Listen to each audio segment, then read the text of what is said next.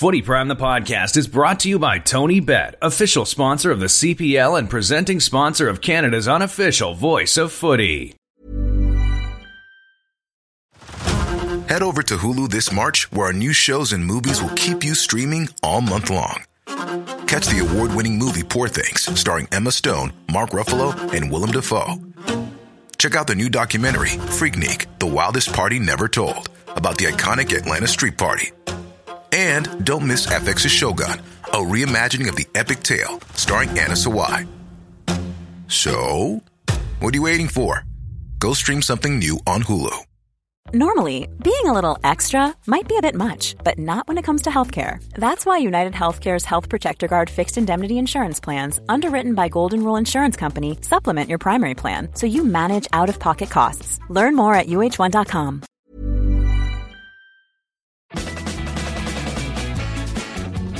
You're listening to Footy Prime News and Such, your one-stop destination for footy news and such. Footy Prime, your almost daily footy fix. Hello there, Footy Primers. Welcome to News and Such, a big show today. Later on, we'll talk all things European football with, of course, a splash of Canada with our good friend Kristian Jack. But to start with, quite the week for Canadian soccer, quite the year for Canadian soccer. Obviously, the women win gold at the Olympics. The men are on the brink, the cusp of a World Cup qualification. So who better to talk to than the president of the CSA, Dr. Nick Bontis. Nick, is it too early to say, are your flights booked? I mean, as president, like how guarded are you about how you're optimistic about what's happening here? I think the politically correct answer is one foot's in the door, right? But there's still another foot outside of the door. So, let's wait for the next window so we can celebrate properly. It sucks that the first game's not home because that would have been nice to celebrate in front of the fans. But you know what? It doesn't matter. I mean, when we play that Jamaica game, when John decides where he wants to play it, I'm sure Canadian fans will go absolutely nuts. You know what? That is going to be a party. Whether they've clinched already or whether they clinched that night, it's going to be a great party wherever it is. Toronto, be my field. All right, Nick, the world's watching. That's what you've said. The world is watching Canadian soccer right now. Does a qualification for a World Cup put Canada officially on the map, or is there still much work to do? I think it does. A qualification puts us on the map.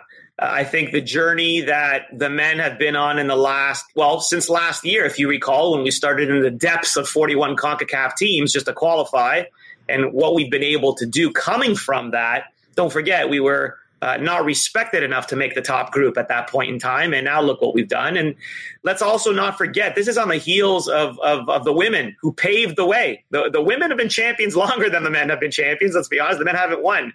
But the women with, 2012, bronze, then bronze again, and then gold last year. So Canada is definitely on the map. I can tell you that, my colleagues at CONCACAF and FIFA, they've all been messaging me, and it's a resurgence. There was times when we would beg for friendlies with other countries, and now I've got how many football federations today alone that contacted me to say, hey, we're getting ready to set up a friendly with you guys. Well, that's an interesting one. Let's go right into that, because you look at the situation going back to 94 and then us not qualifying, we're just missing out. But we had a great run of games as warm-ups because we obviously run along the American border, and it was handy for Brazil, Germany, Holland, Morocco, and Spain to play against us. Now, this is a bit of a different area of the world. Who do you go to? Where do you play? Where would John want to play to get a bit of a feel of that Middle Eastern atmosphere and culture that's obviously going to be different again for these players? How do you choose? Well, you know what? The first decision, Craig, is where's home base for Canada? Here we are talking about home base. Please forgive me that I'm moving so far ahead. Please forgive me. But yeah, I mean, that's a conversation John is going to have with the technical staff. That conversation is very important for every head coach that goes into a World Cup, as you know. And then based on that decision, obviously it's in Qatar, but maybe he chooses to not be necessarily close to the Middle East. Maybe he chooses to be in Northern Africa. Maybe he chooses to be in Southern Europe. So I think that's the first decision, Craig. And then from that, you can decide who you want to play. Clearly, there's a lot of African nations we could potentially play, South European nations. But in addition to those, there's going to be countries that all of a sudden are looking over our shoulder going, you know what, Canada's a perfect team to play against. I'm thinking of the Argentinians and the Brazilians of the world that might en route to Europe say, hey, we're going to stop by Vancouver or Toronto or whatever. But again, the other big decision, getting ahead of ourselves, is the April World Cup draw. Once we know the draw, we know countries that we're not allowed to play for friendlies. Let's start with that, Craig. Right. Actually, speaking of that as well, in the draw, a lot of talk around pot 3, pot 4, and, whether there's, jumping into that pot 3 is really going to be a massive advantage. I mean, for me, I would say not as much as you're going to get the pot 1 for sure. You're going to get a powerhouse. But the ones in pot 2, there's a couple in there, Germany and Holland, that, those are the teams you have to avoid. I think that's more important, actually, than what pot we're in. I don't think anybody else really terrifies me quite as much as pot 2 could. That's a good point. Obviously the pot 3 discussion has started to increase in earnest. I think there's another point, Craig, that you didn't mention, which is who's lucky enough to get Qatar from pot 1, right? I mean, generally speaking, the host is in the 1A slot. No offense to Qatar, but I mean, they're not the same as Belgium after all. So, all interesting potential threads of drama that could occur that day, which is why I believe that John, he's going for it. I do not see him relenting or slowing down for the next window. Why would you? We're undefeated. We're the kings of CONCACAF. He's got other players I'm sure he wants to assess between now and the World Cup, and he's going to go for it. Yeah, John says, we haven't even reached our goal yet. Aside from qualifying for a World Cup, we've got other goals that we haven't reached. So that just shows the confidence of this group heading into this qualifying campaign. Regarding your goals, Nick, there's so many conversations already, in the football media world talking about what this can do for Canadian soccer. Will corporate Canada engage and wake up and support this program? Are you confident they will, or do you think they still need those guarantees? I still think that my colleagues and I on, the staff as well as the board, we got a lot of work to do, James. I wish I could say, yeah, of course, we're qualifying. All the banks and the retail companies and the tech companies will start throwing money our way. But and I know that's not how it works. You still got to convince organizations that this is the right return on investment, not on the men's side, but not only on the men's side, but on the women's side as well. And frankly, one thing to not forget, which I think we often forget. Yes, COVID and the pandemic and the lockdown was difficult for Canada soccer. That everybody understands that. But COVID, pandemic, and the lockdown was also very difficult for corporate Canada. So corporate Canada is also on recovery. So, when they start to pull out now in March, April, May, June, and they make their long-term decisions of where they're going to put their discretionary philanthropic funds, the pot for them is not going to be as big as it used to be either. So the competition just intensifies, James, not just to get their attention, but to actually grab money from their sponsorship pools. Right. I can completely understand that. What the advantage I think is we have 2026 as well. So that's got to strengthen your bargaining power a little bit for the assurances of that. I mean, it's not assured yet, but let's face it, Canada's going to get a spot. I mean, you can tell me different, but they're going to get an automatic spot. Yeah. And that's going to give also years of momentum for our program to just keep building. The women have been doing it for the last decade. They haven't looked back since I remember doing the qualifying for the 2012 Olympic Games at BC Place out there when they qualified, and Christian Sinclair scoring. And by the way, we got the, top goal scorer in international football, men or women. What are we talking about here? Let me bring the two threads together, Craig, if I can. So the first thread is about, interest from corporate Canada. The second thread is about individuals. Those two threads are actually quite related because, there is a certain appeal for team sponsorship. The Raptors have sponsors, the Leafs have sponsors, and the Canada men's team have sponsors. But sports fans love heroes. That's what they really love. They love the Michael Jordans of the world and the LeBron James of the world. And, on the women's side, we have it still with Christine. The baton has not been passed yet. I'm sure Christine believes she can hold on to it, and all the power to her because she's still being recognized for FIFA awards. On the men's side, Craig, let's be honest, this is brand new. We've got a superstar brewing in Fonzie who wasn't here and hasn't been for everything either, because he wasn't here for some stuff previous to that. And we have some other gentlemen waiting in the wings to take the mantle off Fonzie if that one doesn't work. I think that's where you have the magic moment, is not just the team really doing well, but you have superstars that are pushing the envelope, because that's when corporate sponsors say, okay, I can use that superstar to sell XYZ. Because don't forget, it's hard for a team to sell something, but a superstar can really sell something on behalf of a corporate partner. How do you, the CSA, now convince the superstar athletes that you will do this job, you will market them properly? Because Craig will tell you, you know this too, Nick, in generations past, the CSA's dropped the ball as far as marketing their players and their stars. How do you get that trust from Alphonso Davies, from John David?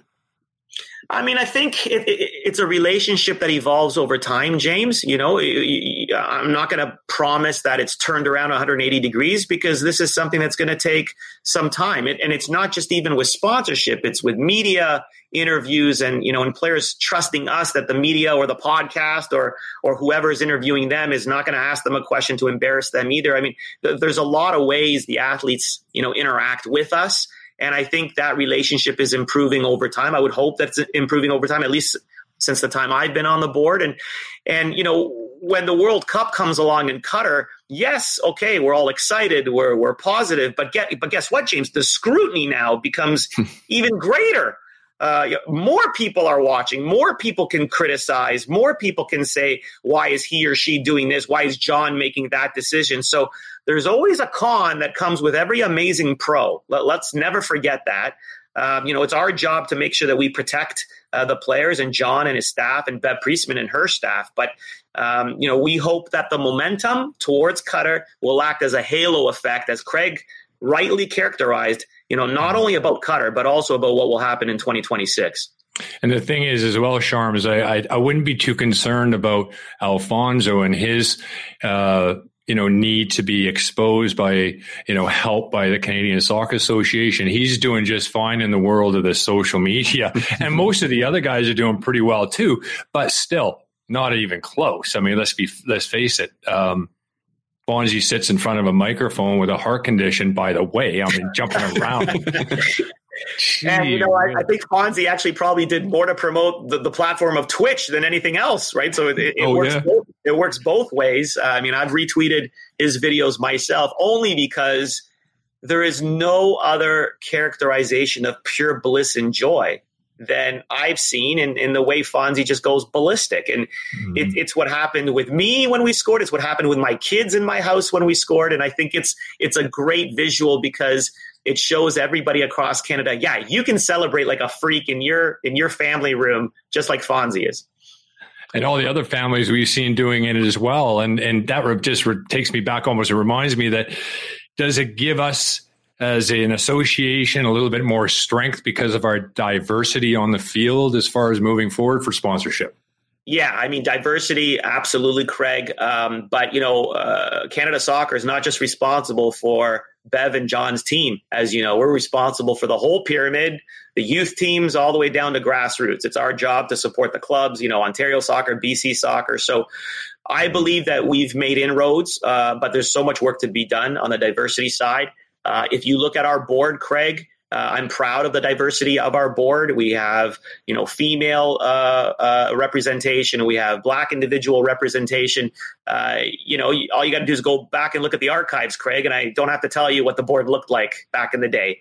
So I'm very proud of that. Even our vice president, Charmaine Crooks. I mean, she's an Olympian, a superhero, and she became such a significant member of the board, not having had a soccer background either. So, I don't know if you guys know, but I was a track athlete myself in my university days. So it was great to reconnect with Charmaine on the track side of things. So diversity can be measured in multiple ways, Craig. You're absolutely right. But I don't think that's an issue.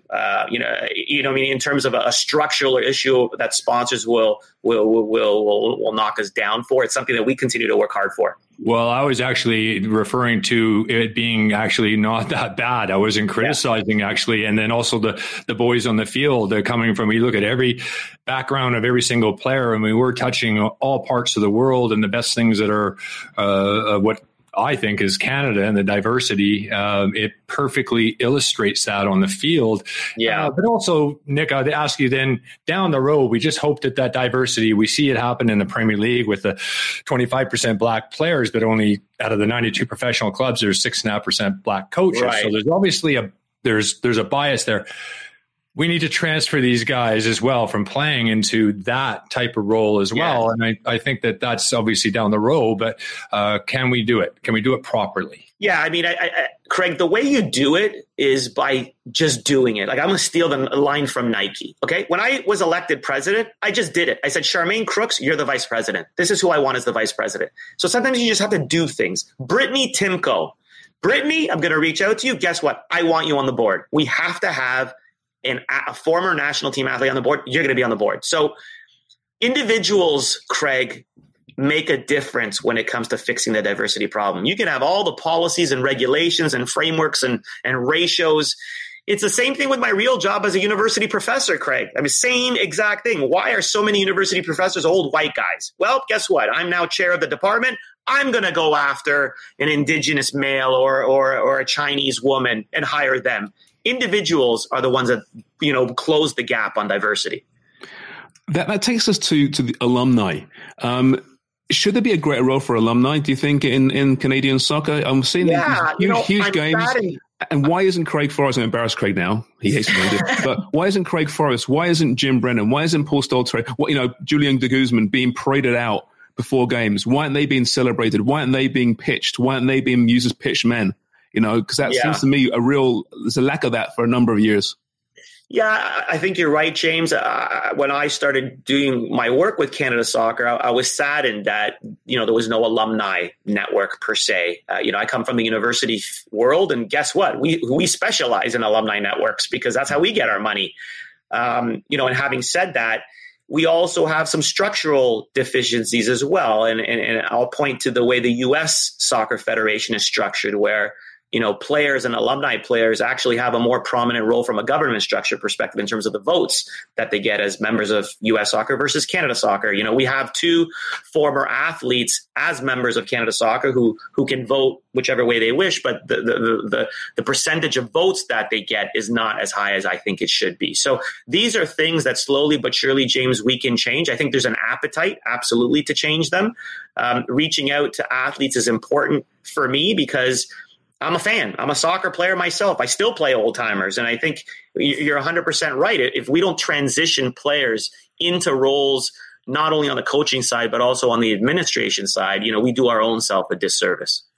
And when you look at a guy like Alfonso 20 years down the road, do you want him to be part of it? Do you want those players to see him, for him to be a part of it, and even a legacy that he leaves that, hey, boys, you're going to move on. There's opportunities for you to go into coaching roles or media roles or board roles or things like that. And I think that's something we've always been missed. And I know we've talked about it years ago. I've talked with Victor Montaliani as well about it, who has made some fantastic changes and things before you came on the board as president as well. So it looks in good shape. Obviously, we're going to have a little bit of money come into the association, but, everybody wants a chunk of that, and it's going to be very difficult as well. So you're not going to be able to do everything. What is the first thing, if you have a couple $100,000 in your pocket to spend money on in the CSA, what would you spend it on?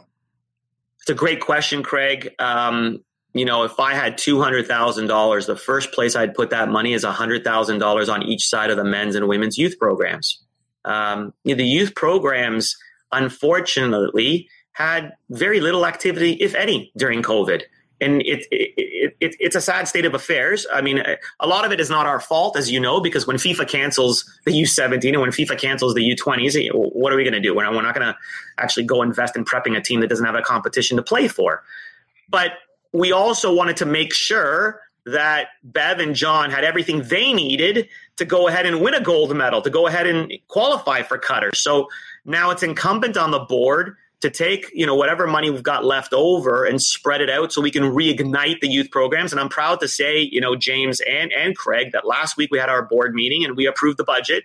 And that was what was in the budget. It was, okay, let's ramp up the 20s, the 17s, the 15s, para football, right? All the other programs that unfortunately were put to bed. And it goes all the way down to grassroots as well, because that a lot of clubs have been shut down for 2 years because of the lockdown.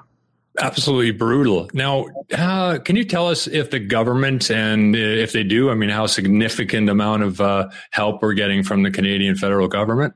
Yeah. So right now, obviously, and I don't want to criticize the government because it's such an easy target for a bunch of things. Their priorities have been elsewhere. Their priorities have been, with healthcare and COVID and investing money in ramping up that infrastructure. And that's where it should be. So I got no problem with that.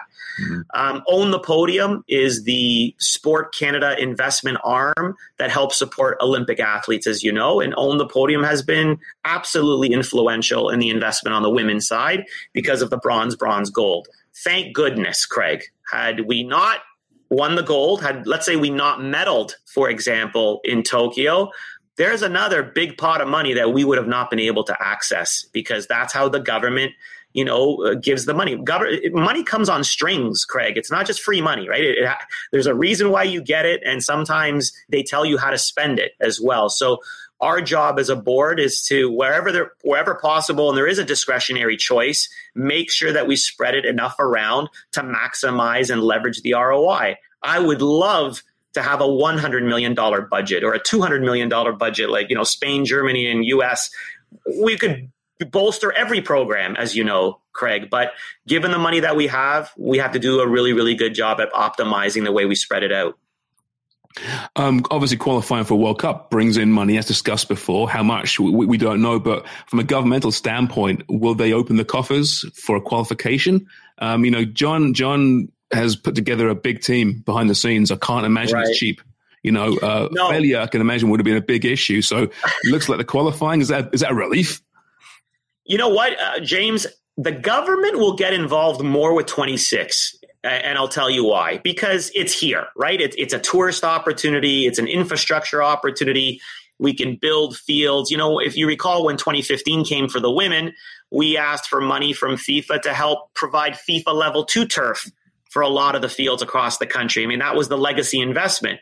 And then I'll do the same with 2026, with our staff. We'll see if we can, build more fields, Craig will know this. We don't have a national training center, like Spain does, or Mexico, or so many other countries. That's a priority. We need FIFA funds to help build a national training center, but then that gets matched, obviously, with the province in question or on the federal side.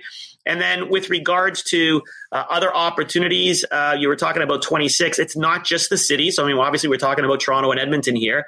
There's huge opportunities for cities that can host countries, as you know, James, right? So, we were in Hamilton last weekend. Hamilton did a good job at, putting its hand up and saying, hey, FIFA, we can do a good job.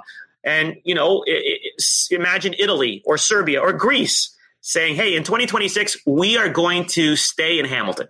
We're going to train every day at Tim Hortons Field. And every time we train, we're going to open the field up for fans to come watch. And we're going to eat at the restaurants in downtown Hamilton and walk the streets. And guess what, James? That lasts for 30 days.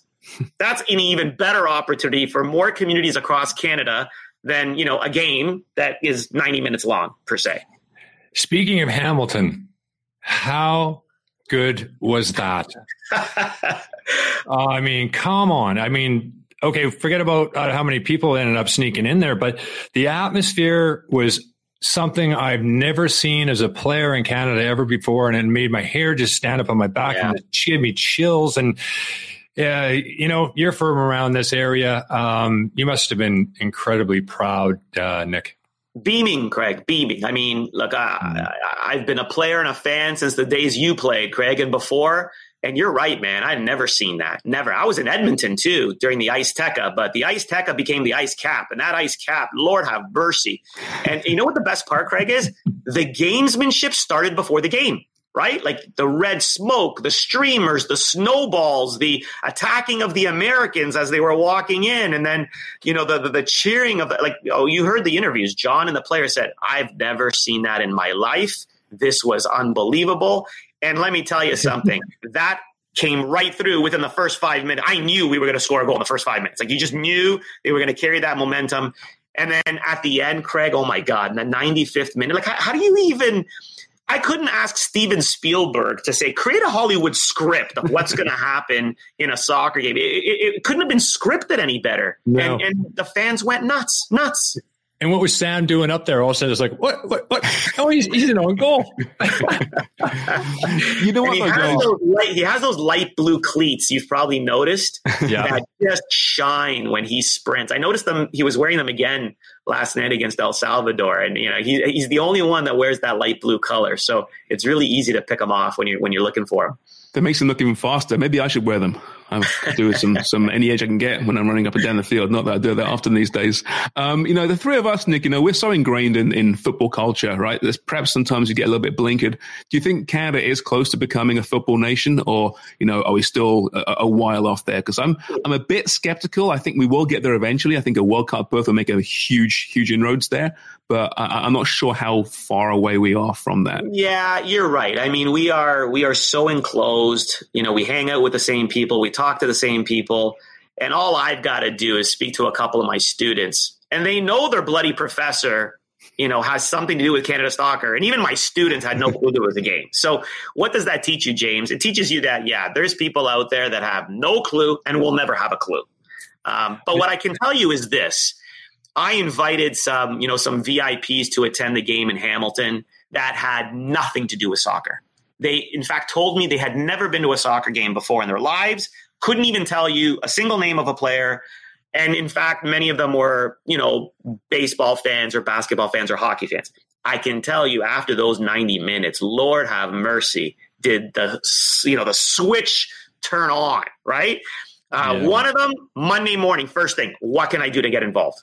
And that's what you want to hear as a president. You host these corporate sponsors, you blow their minds, you show them the product on the field, and then Monday morning, Nick, that was the best sporting experience I've ever attended in my life. And I know this guy attends tons of sporting events, but you cannot compare it to football when people are singing nonstop for 90 minutes. And that script that I talked about with Craig, you could have not scripted it any better. I wish I could have packaged it in a bottle, James, and just shared it with every potential sponsor that I meet over the next couple of years. I think, James, when you talk about, being a little bit skeptical about, the future, I am a little bit too, but I look back and I think, back the 86 team that qualified, a one-off, it did definitely did a bump, obviously, in, kids playing in Canada. And then the one-off for the Gold Cup in 2000, we thought, maybe this will help, maybe a little bit. We all went back to our teams, and then next thing you know, it's kind of forgotten. I think it's about sustainable winning. It's winning and sustainable winning, and just keep doing that. The women are doing that, and they're building this unbelievable following. And I think we need to do that in the men. I think that is key, Nick. Yeah, Craig, I think you nailed it. It is sustainable performance on the field. It's also what I call the likability of the characters in the story. I mean, this is a story, like you're reading a book or watching a movie. People are watching Netflix. Well, guess what? We have characters. We have, Adekube, who does crazy things. He's a character now in a story, right? So, John, I mean, we cannot underestimate or underassess the impact he's had on both sides. I mean, the truth is that he is garnering so much respect globally now, not just because of what he did with the women, which would have been enough, but what he's done with the men. And let's be honest, gentlemen, when we moved him over to the men's side, that wasn't the most popular decision on the planet. And here we are now where you have players that are walking off the field in interviews and all they're doing is, garnering so much respect for this gentleman in terms of what he's done. And you're right. It's at this elite level, Craig, so much of it, 90% is just mental, cultural, togetherness. All the players are good players. But that's not to belittle John's tactical acumen either.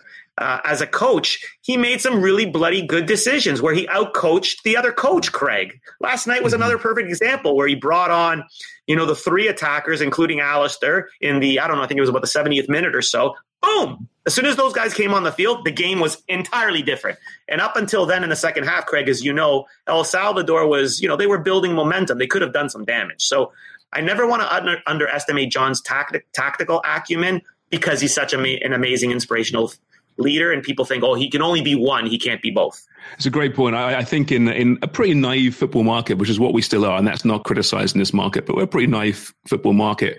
It is, I think John's tactical acumen is lost in his charisma, right? People see the smile and the character, and that's lost. So we should celebrate it. What I do strongly believe is that when they get to the World Cup, we will become one of the stories. You know, the global football market loves an underdog story, and they like good characters. And this team has great characters from its coach on downwards. And I think that bodes so well for what's going to come up. The world's going to just love what they see from Canada, regardless whether it's 3-0, whether it's a semi-final berth. You know, they're going to embrace this team, and that will grow. That will grow this nation more than anything, I think. So I agree with you 100%.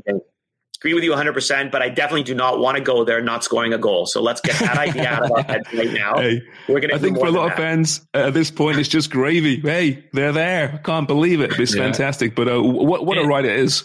Listen, we could talk for hours, Nick. We really could, and we'll have you on again real soon. But thank you so much. Do know that pretty soon, though, you'll be having to address things like human rights issues and the serious issues of World Cups. That's on its way as well. But right now, I think we can just embrace and enjoy what's happening on the field. And that's and thank you, gentlemen, because the one thing that I do want to do, because Canadians really don't do this well, celebrate, man. Let's bloody celebrate. I mean, holy smokes, have we been under the gun for so many decades with this men's team, and now we see a light at the end of the tunnel. You know, let's enjoy it, and then James, when the time comes to get ready for Qatar, we'll buckle down and get ready. And one of the other things, Nick, you hear from people like, oh, we're going to get a bunch of bandwagon jumpers. All the better. I think everybody wants to jump 100%. On. We have our own Dan Wong. He's our resident, didn't know anything about soccer guy, which is really important. He asks questions that, maybe the new fan. Yeah, like where can I get one of those jerseys? Supply chain issues. Nick, thank you so much. I really appreciate this, and we'll have you on again real soon. Yeah, let's have a big celebration after the next window, gentlemen. Thank you for having me. Absolutely. That is Dr. Nick Bontis, Canadian Soccer Association president. And you know what, boys, by March the 31st, we should be open completely, I think. I'm feeling optimistic. Would there be bars and restaurants open? We're going to have a good time. We're going to party. All right. That was a great chat. Really fascinating. Time to move on to part 2 of today's News and Such. Kristian Jack, back from the past, returns to join me on a media platform.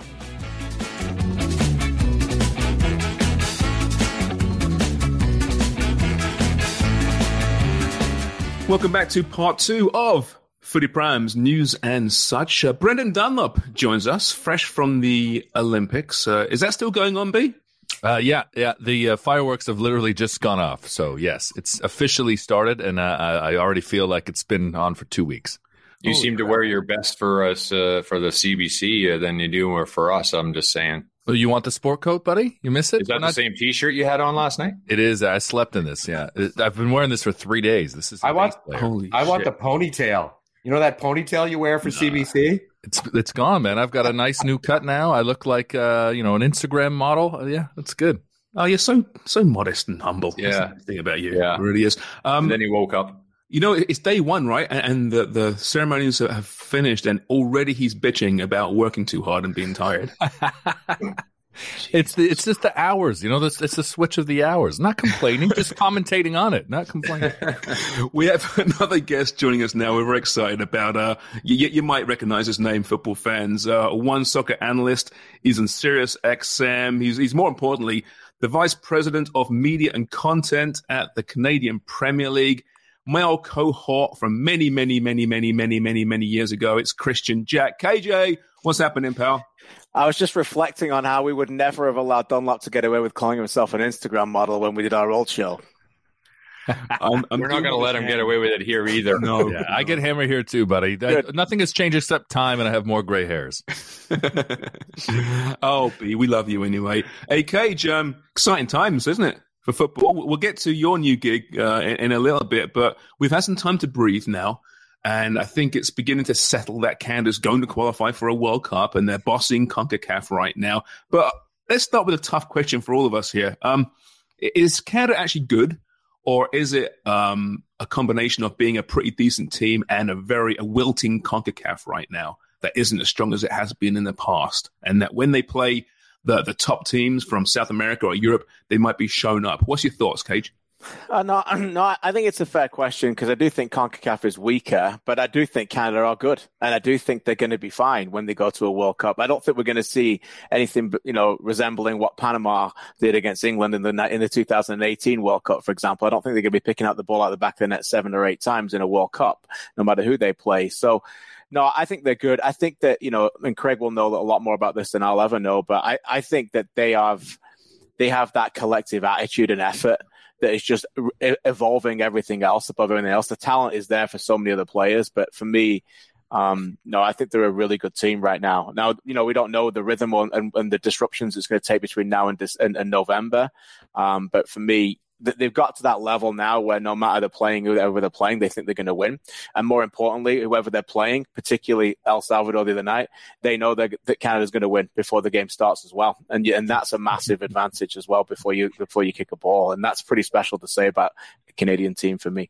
One of the interesting things, KJ, with this side as well, that a lot of maybe neutral fans or fans who've just got into the game don't realize is that they have pressures from club sides. They're now back to their clubs for several weeks now, trying to get their feet in the ground. There's a few trying to make that adjustment, like Tajon Buchanan in Belgium, and some of the guys trying to get into the teams, stay in the teams, and pressures from the clubs as well along the way. So the players have to deal with an awful lot. And I think they have so far dealt with it well as the fact that some of the MLS guys are coming off a season that they haven't played for a few months, So John Herdman's really had to balance that and try to figure out all these different challenges along the way that these players have really dealt with well. But club football, as you know, is very important to the players. It's the bread and butter. It's who to pay the wages. And there is some pressures against those guys, too, that I think some of them are feeling. Yeah, I think that's a great point, and I think that was really evident in this window, right? Like Sam Adekubi was immense. Sam Adekubi played almost as many minutes than any other player when you look at from Edmonton to this World Cup window. He's played like 12 or 13 regular games already in Turkey, and you could see that he had those minutes and he had those legs and he had that enthusiasm. And he's coming from an environment that they're trusting him and that has allowed him to get better. And I think that's why Richie Laryea has gone to Nottingham Forest, because he wants to get better in an environment like that where every game matters. And I think there's a message. There's a message to these players to go into a more, captivating, competitive environments as much as you possibly can, because it's just rising all boats at the moment on that level. So I think that mentality, that European mentality that Tajon's now going, as you mentioned, Craig, is certainly helping them as well. And what that's like firsthand. But I just think that a lot of these MLS players, if they're at the right age, they're all looking to follow that kind of pathway. I think you're right. And going on about that a little bit, the guy like Richie Laryea is a great example. He's gone over there. He's only trained a few times, 3 or 4 times, I think, with Nottingham. Had to come back to Canada for a visa, then go back, then come back for international. And who knows what kind of pressures he's under there. I'm not saying he's under a great deal, but to give you an idea, Mikel Antonio went to play for Jamaica, West Ham player. This is what David Moyes has said recently, and this may give you an idea of sort of what the pressures these guys are under. Mikel will arrive today from Jamaica, which you can imagine is not particularly good, said Moyes.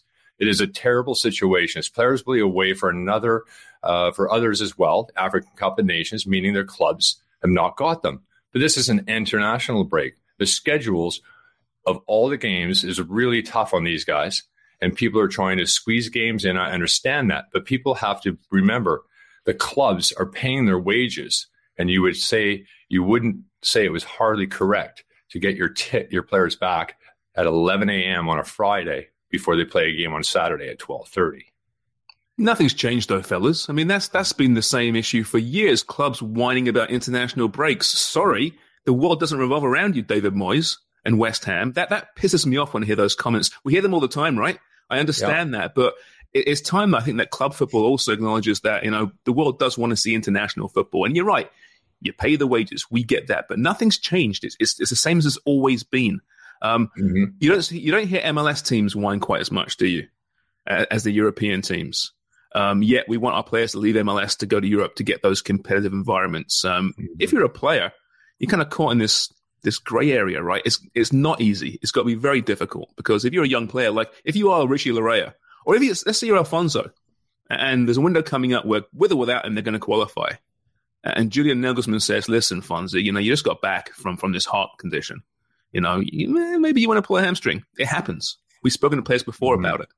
And I mean, if you're a young player trying to find your place in your club team, I can understand the pressure. But to me, that just is it's not good enough. It frustrates me.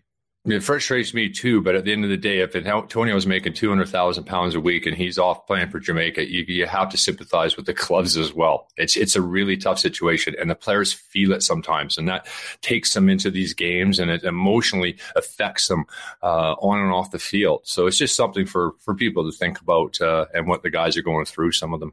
Yeah, I think it would be very naive if he didn't think those conversations were going to happen. I actually said it during the game off camera that I don't think personally Jonathan David starts all those 3 games if he's playing with an elite club in January. I'm not saying anything about Lille, and I know they're an elite club. They're playing in the Champions League, but you tell me if they had a lot of say, it's just not happening, guys. We also what happened with Alphonso Davies, going back after that game, obviously in the second game, and we know why the reasons were stated. Eustáquio, whether you believe it or not, was reportedly tested positive for COVID. It was never officially announced, but also just got a massive move to Porto. He had enough things to take care of with that and was able to come over and play 1 game. These are massive hurdles that international managements are going to have to do. And the only thing I would say that I do think has changed, James, and Craig alluded to it, is the amount of money these players are getting paid. It's been going on for years and years and years, but the amount of money and the investment in these players is enormous. And, we talked about it years and years ago on the Footy Show, the amount of pressure Sir Alex Ferguson used to put on his players. He didn't want players to play international football. The last thing he wanted players was to play for England. He used to talk it down all the time. So it's been going on for a long time. And as Craig alluded to, it's a really difficult balance. Put it this way, I do not imagine we'll be seeing Mikel Antonio play against Canada in the next window. Now Jamaica's inevitably out of the qualification process. Yeah, I remember the manager saying to me, yeah, you go carry on. You want to go play for Canada. That's great. Proud of you. Way to go. But by the way, if whoever's taking your spot does well when you come back, you're not going to have that. You understand what what you're dealing with here. So that comes into play. So they certainly put those little needles in and ask the questions for sure. I'd say though, part of the success of the domestic game, the club game, and where that money is coming from is partly due to the success of World Cups and Euros, that you put these guys out there, their face, you bring in new fans in those tournaments more so than the Premier League, right? So it goes both ways. So I get it from both sides. It is disturbing, concerning if you're a club. At the same time, it's international football. We love it. It's not going anywhere. So figure it out. You mentioned John David there, Cage. Obviously a really good window, probably his best window, I think, in my opinion, in this qualifying campaign. Lots of rumors about where he's going. His agent says he's moving for sure this summer. What is the right fit for him? Is it England? Is it Spain? I know Arsenal's been mentioned most recently, and they've got a big chasm where Aubameyang left. What do you think is the best move for John David? I think Arsenal would be fantastic because he'd play consistent minutes at an enormous club with high expectations and for an outstanding young coach, a no-nonsense coach, by the way, who'd just been a massive problem called Aubameyang. So I think that was a magnificent win for Arsenal. I think if he was to go there, I think his game's suited for the Premier League. I think he would be outstanding in that Premier League. And 2 years ago, before he went to Lille, he was close to talking to Crystal Palace. It was very close. Like Dougie Freedman loved him. I didn't think that was the right move at that time because I thought if he goes to Palace in a relegation fight under Hodgson and played negative football, if he went 3 or 4 games without scoring, he'd be sitting on the bench and his development was the last thing you want. He still needs to do that. He still needs to play, right? So I think he's got to go to a club where he can really contend for trophies and try and get to European spots. Arsenal ticks that box, but also know that he's going to be playing most weeks. And the manager's going to go 3-4 games in a row. He's not scored for me. That's okay. By the way, he will be fine because it's not all, up all the time for these players. So you got to go through the roses and be allowed to fail, right? What would you say, Christian, about Crystal Palace these days under Vieira? I think that it might be a bit of a different situation with that club at the moment. They seem to be, very well coached. He's doing very well. Situation, they look safe from any type of relegation. That might be a different situation under that manager compared to the negativity of the previous ones. Yeah, no doubt. It's a very different environment, a very different profile of a place when you're a player. But I think now Jonathan David just thinks this is too big for them. And I think he'd be okay with thinking that, right? This is a guy who wants to play Champions League football. And, has got these games against Chelsea with the shot window being massively open that, we all know this, when you perform well in England, they start to believe you can do it again. Until you've done it in England, they've still got that ridiculous chip on the shoulder. He's not really played in England yet, but imagine David scores at Stamford Bridge. You probably put 15-20 million pounds on his price tag after that goal, right? So that's the thing. That's the nature of it. So he's a Champions League player now. I'm not saying he has to go to a club to play Champions League football right away, but I think somewhere like Arsenal, he's going to be great anywhere, guys. I'm so impressed with his development. You guys have talked about it before. We all have. He's a true number 9, but he's an outstanding as a number 10. He can play wide if he wants. He's getting more swagger now, but the arrogance doesn't come with it on and off the pitch. He's finding his voice on and off the pitch, and that just comes with time and experience as a young man and a young player. And I've said it before. I think he has the potential to be the greatest player that Canada's ever had, ever.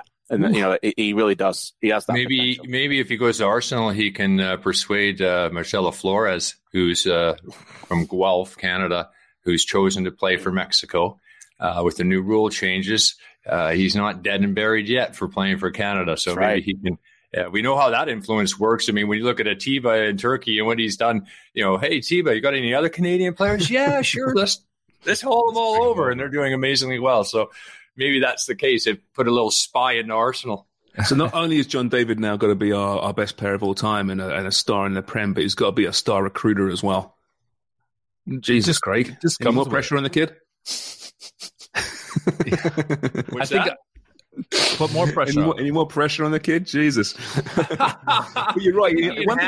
He's a pretty even keel guy. He is, isn't he? Yeah, and he's always wanted that. He's never, not to say the MLS is not a great route, but he was determined from a young boy, and talking to the likes of Paul Soliteri about him, knowing him, he's driven, but he's definitely a different character as well that we see with the likes of like Alfonso, who's such an extrovert. Mm-hmm. Yeah, but at the same time, they all seem to have their feet on the ground right at the moment. Now, listen, a lot can change. We've seen kids, diminutive and shy, and make a big move, and the egos explode. David, in particular, seems like a kid very much with his feet on the ground, especially his background, right? I mean, if you read into that, he's been through a lot. Obviously, Alfonso has as well, but we're in really good shape, I think. Let's be honest with the next, not just this cycle, but the next cycle as well, because as we discussed with Nick, Craig, they're going to qualify for 2026 as well as a host. It's not been announced officially yet, I don't think, but it's going to happen, right? Mm-hmm. So they can look at this big picture now as 2 World Cups. Mm-hmm. And, there's kids coming through the system we haven't even heard of yet, which they have their tabs on. So it bodes really, really well. Domestically staying in Canada a little bit, Jose Altidore. Rumors today, Cage is going to sign with the New England Revolution. 3-year deal, which, of course, will come after. My dog's barking, by the way. I do apologize in the freaking background. Big Altidore fan, the dog. Yeah. A little Eldora shirt on. But yeah, Josie's leaving. It sounds like, will be bought out and then sign a 3-year deal. That's good for TFC. But a 3-year deal on turf at New England? What the hell are they thinking? Well, you could argue that they're buying low, although there's still some saying that obviously it's a lot of money for a player that hasn't been consistent over the last, 2 or 3 seasons now. So, it's for me, it's an enormous time in Jose Altidore's career. And I've said this for probably 18 months. This is the chance where he's got to try and figure out what does he want from the game. Obviously post-career, he's got a lot of things that he's working on, and he can do that. And I think that he's going to make a big difference in this world. I really do. But what can he contribute now as a striker going forward? The one thing I like about the New England Revolution is it's a marvelously ran organization. Arena's a brilliant man manager. And they've got a very good depth there. He's not going to be a player that needs to play every week, depending on what they do with Buxa there as well. Gustavo Bo. So that, he's got lots of depth there. Carlos Hill's the best player in MLS last year. So, I think, James, it's a TAM deal by the sound of it. So it's not a DP. So, look, it's a bit of a gamble, I think, but this is a team that's looking to win MLS Cup. It's not a team that's going to be, out of the playoffs. So I think that suits him. And I think it's a good environment for him. As you said, the turf's not great, but he doesn't need to play every week. And look, it's not been a good ride for them the last couple of years. And if he's going there on a TAM deal and he's getting bought out by TFC, then probably financially works out for both sides as well. And he's only 32. Right? I mean, he's not 35. He's still got a few decent years left in him. You would expect, KJ, wouldn't you? Yeah, I think I said a year ago, I thought he could go to Qatar. It's probably a little bit too late for that. But bear in mind his competition at that position. It's not strong. There's not a ton of players. You're going, okay, who's going to be playing as a number 9 for the US? We've just seen that firsthand, by the way. Berhalter's trying to take every pressure he can off Ricardo Pepe. Last thing he's going to do, no matter what year he has, he's going to announce him as being our star number 9 going to Qatar. He'd never do that for an 18-year-old kid. It doesn't matter who plays there, whether it's Zardes or Sibachu or Sargent. For me, it's an underwhelming position. B. And I think, you're a big Altidore guy as well, but if he'd get his act together a year ago, I think that spot was still possible for him. Yeah, I think there was an opportunity there. I mean, I think in his head, he thinks that he can go to New England and tear it up, that he's right back in that conversation. And there'll be a lot of Americans and American outlaws on Twitter that will be pushing for that too, especially after this window. But I want to ask you in comparison to of the two teams there, because here we are talking about having multiple world-class options for Canada, and the States don't have a number 9, and they're cycling through players that you'd think would never be on the plane. Josh Zardes is a guy that I don't think is a World Cup team player. If you're one of these other nations and you have Canada or the States drawn in your group, who are you more afraid of? If you're Denmark or you're one of these other European nations, who would you rather have? Who would you be more afraid to see in your World Cup group? It's a great question, a fascinating one. I think from they both play very different contrasting styles, right? I actually think I find myself liking the States more than most teams. Their record away from home is abysmal, but that's not, you're not away from home at a World Cup. Everybody is, apart from Qatar. I think they're built for tournament style, because the reason why they can look so defensive is because they don't have that game breaker. So Berhalter has them stay in games longer. I also think they've really got tough players in McKennie and Pulisic. I know McKennie particularly has gone through some tough times off the field, Pulisic on the field. But you watch the way they won the Nations League game against Mexico, the final, and the Gold Cup game against Mexico. McKennie's just a leader in every squad you want, a big time player. They're not going to be overawed by World Cups, those players. So I don't think, to answer your question, I don't think people should count them out. But from the Canadian point of view, they won't have that experience of World Cups. None of them will. So that's a little bit something that teams will go, okay, they might be a bit vulnerable here. But that's also a team that can rip you apart in 5 seconds from defense to attack in attacking transitions that the US can't, that you need to be very aware of. Pulisic is an interesting guy. He's obviously a very talented player. He fits in well into the pieces of Chelsea, of course.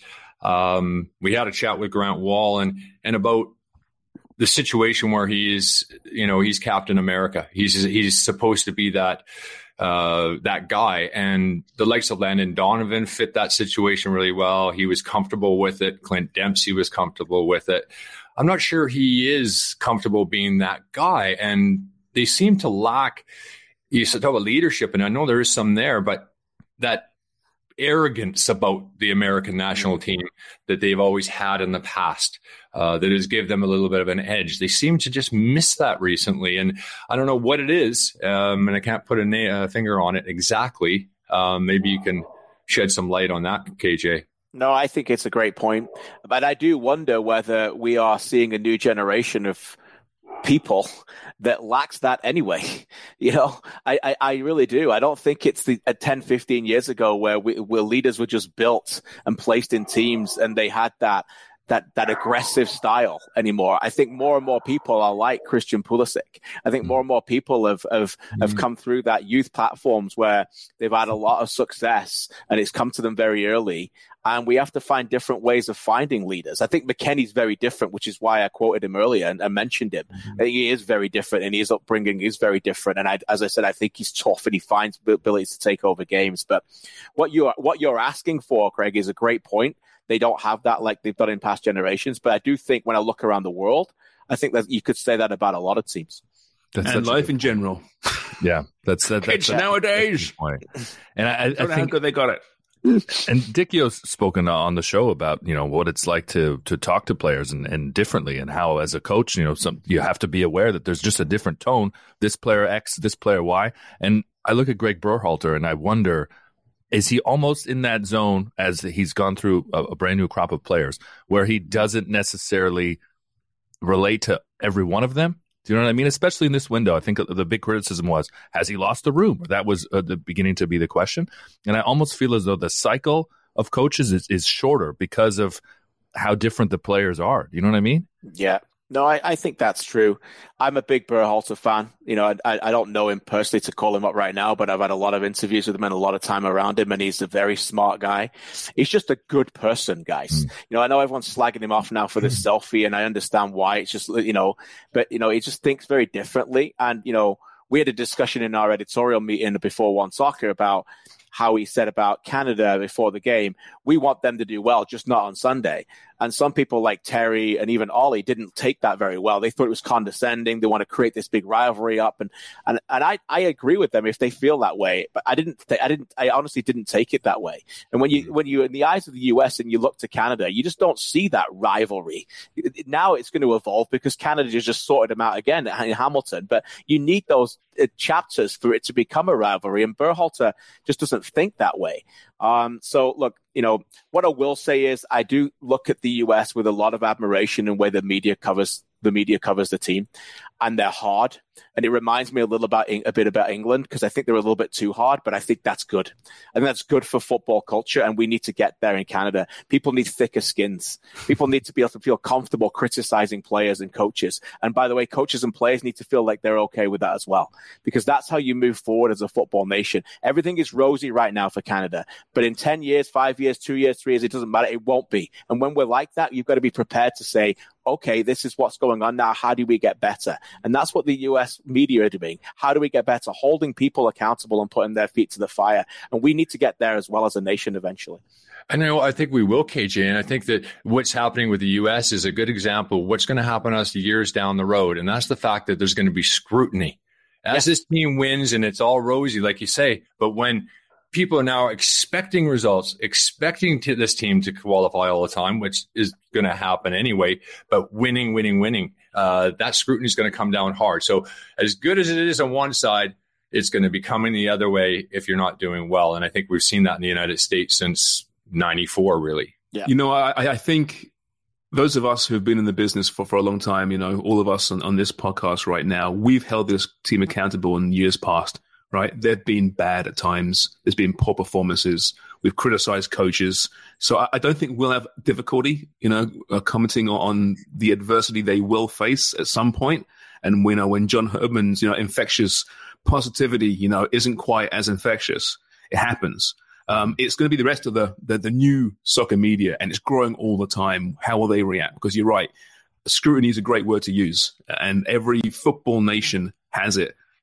We do it with hockey over here to a certain degree, nothing like overseas in football, of course, but we do it. So I hope we find that. I mean, not for a while, because I want this team to keep winning. It's a lot easier and more pleasant to cover a winning team than a losing team.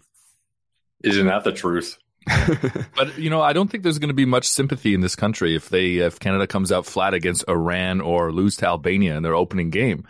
Right? I think immediately you're going to be like, what was this running through CONCACAF like Drano? You can't handle Albania? There's an expectation, I think, that, the diehards and the mass sports fan now expect from this team, right? Yeah. Bars raised. I hope they get drawn in a really, really tough group. I genuinely do, like a group of death. I want Canada to be that, makes up the group of death in that fourth pot, if that's where they end up. You don't want Qatar then, Shams? I do not want Qatar. No, I want France. I haven't even looked at the pots yet. I mean, it's hard to know right now with the rankings not coming out, for that until April. But I want to see an awful group that we can just celebrate every match. Holy crap, we're playing the Netherlands now? We're playing, I'd say Portugal, but that ain't going to happen probably, is it, B? North Macedonia, though. You might North Macedonia, yeah.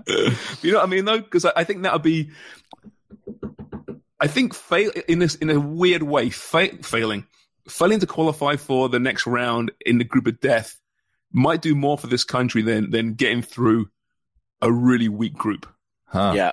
And then being blown away in the round of 16, I mean, I love that we can even discuss this now, fellas, quite honestly. I mean, how much fun is this? I mean, the build up to the draw is going to be incredible. And we love a World Cup draw, Cage? Oh, we do, buddy. We do, yeah. So you're telling me you don't want Qatar, Algeria, and Switzerland? I wouldn't watch. I wouldn't bother watching. Or Brazil, or and all Germany. All those fans of those countries are going to just have a go at me now. That's fine. That's all right. Nothing not used to. Like you said, we need a thick skin. Oh, yeah, of course. Skin. Yeah, God, do we ever? Yeah, absolutely. Wonga, you got a question here, mate? Yeah, I just had to mention within this interview, it took 9 minutes for Footy Show to get mentioned, KJ. So that's 9 minutes. Was that your bingo card? Where you had a bingo card of like? Well, I'm doing bingo right now. At 21 minutes, score mug. You old fuckers, 21 minutes complaining about the younger people. And look, you guys were all colleagues. Worst TV moment, KJ, with Sharms and B. Wow. Or B and Sharms. Too many to mention. Worst KJ moment. Yeah, I want to hear all about those bad moments from me. Many of those worst TV moments. It was generally pretty positive. Yeah, I got some worst TV moments, but they're not really very like positive. Like there was for me and Shams, like the Mwamba day was tough. Shams. Yeah, like, that's not a fun story. But doing the story, weren't we? I mean, the halftime show was just dedicated to that. Yeah, that was really difficult. On the fly, that reminded me a little bit with the Ericsson stuff, right? When that happened at Euros, like we were texting back and forth, right? There's some tough moments about that, I mean, avoiding the golf balls throwing down King Street during World Cup tonight and having to come inside studios to be on the outdoor patio. That was pretty fun during the, what was that big thing that was in Toronto? The conference, what was G8, it? G20. Oh, G8, that's right. Yeah, the riots. Riots outside the show, the studio during the World Cup. Nothing was worse. The worst thing for you, I've got it now. The worst thing for you was just before we got on air for World Cup Tonight. Like literally, I'm doing my intro, and sitting beside you is Sid Sixero, and he's drawing horrendous porn, and he's showing you the picture. Yeah. And in the background, you see KJ just freaking melting. Yeah. The amount of, I can't even say what was on those notes to this day, because our friend who's on a national network right now could get fired. So. Yeah. Oh, awful things. Awful things. It was a different time. It was a different time, and there's no Big Brother HR cameras in that corner of the studio there. It was the dark web before the dark web, Sharms? Yeah. It was before WhatsApp. Yeah, it was absolutely that. We love Sid. I don't have a bad moment with KJ. Sharms.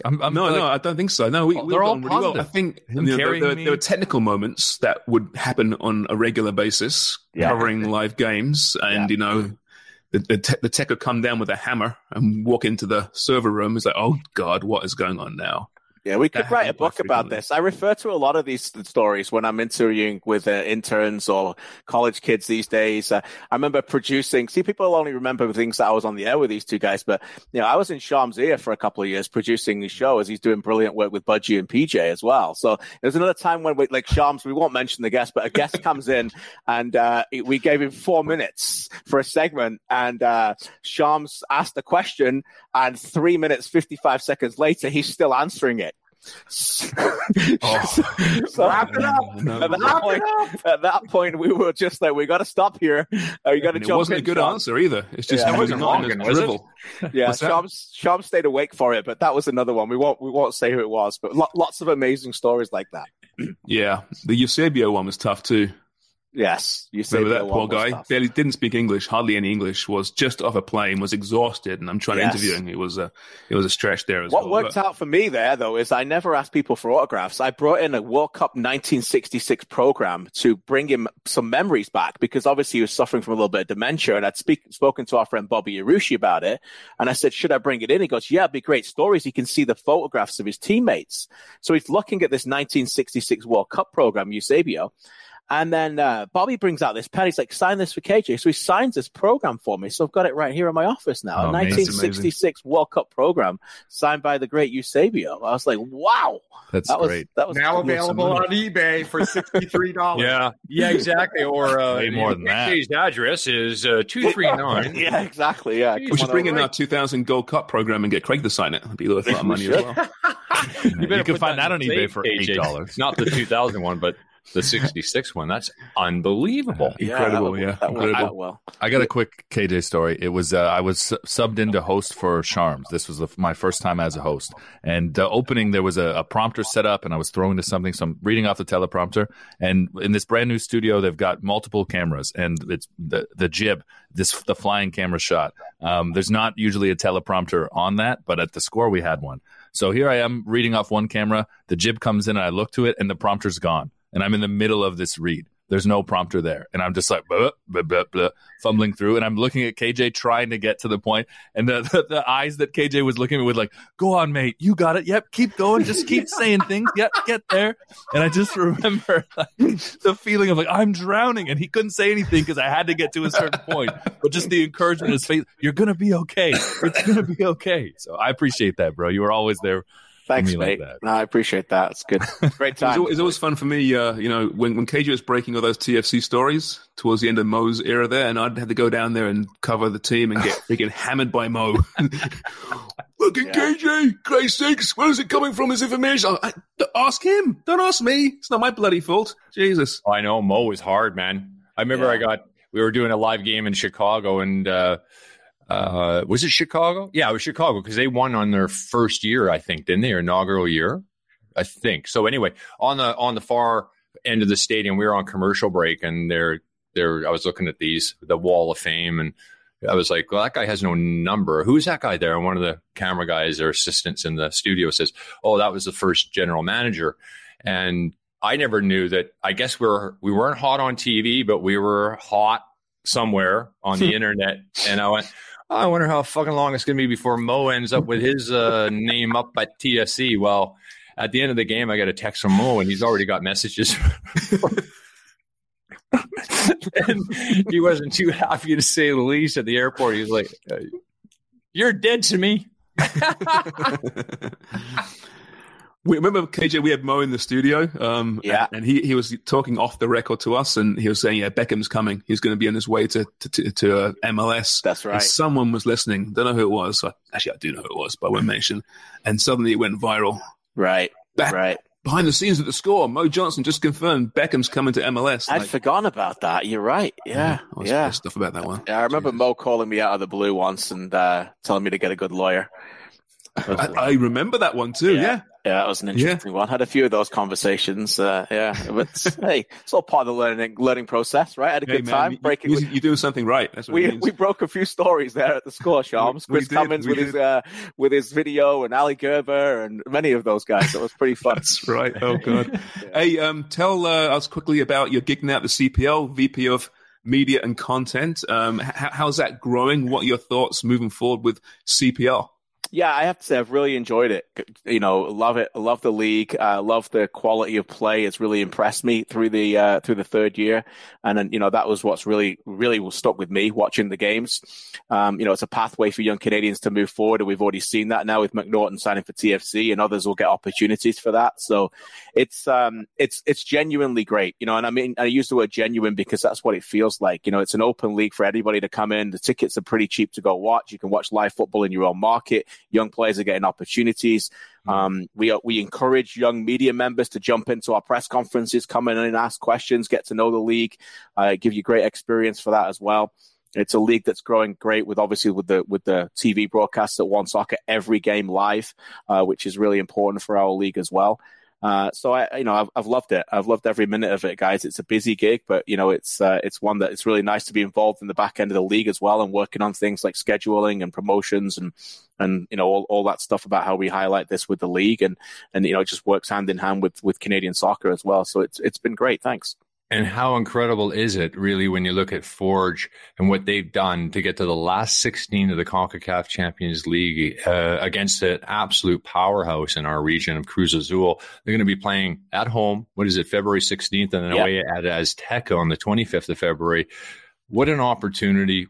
Who knows what's going to happen? It's David versus Goliath, but just the fact in the short period of time that this league has been around, and the disruptions with COVID and et cetera, it really is an achievement that I never thought I would see so early.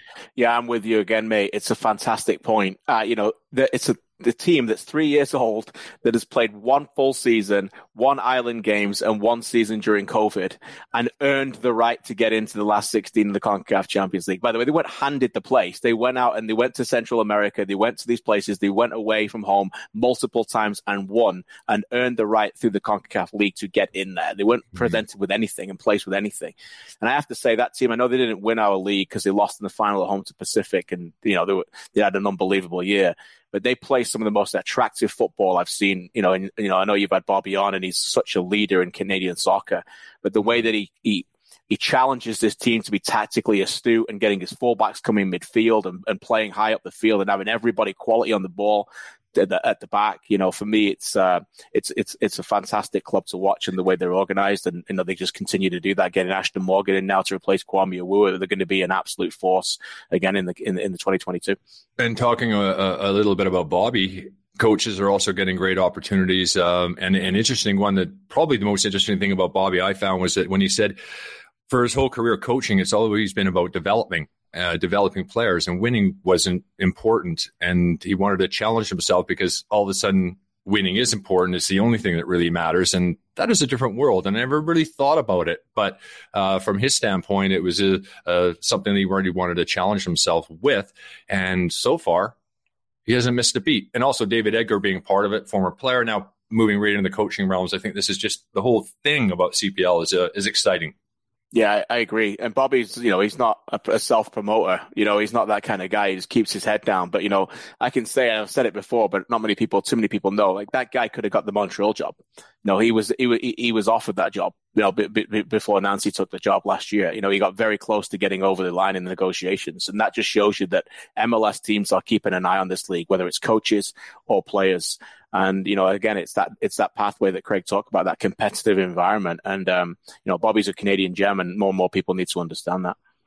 Yeah, we spoke to Bobby a couple of days ago now, and that podcast is doing really well. It's downloads right now. So it shows that a Canadian coach in a Canadian league is getting a lot of interest around Canada. So awesome. That's a big move forward, I think, for the game in this country. KJ, listen, mate, thanks so much. This was great. Really enjoyed it. We'll get you on again real soon. We should invite you out to the tent at some point and do one of our in-person podcasts. Please. It's a bit out of hand sometimes, but it's literally fine. A tent. It's literally a tent. That sounds great to me. Listen, boys, I've loved every second of it. Keep up the great work. I love it.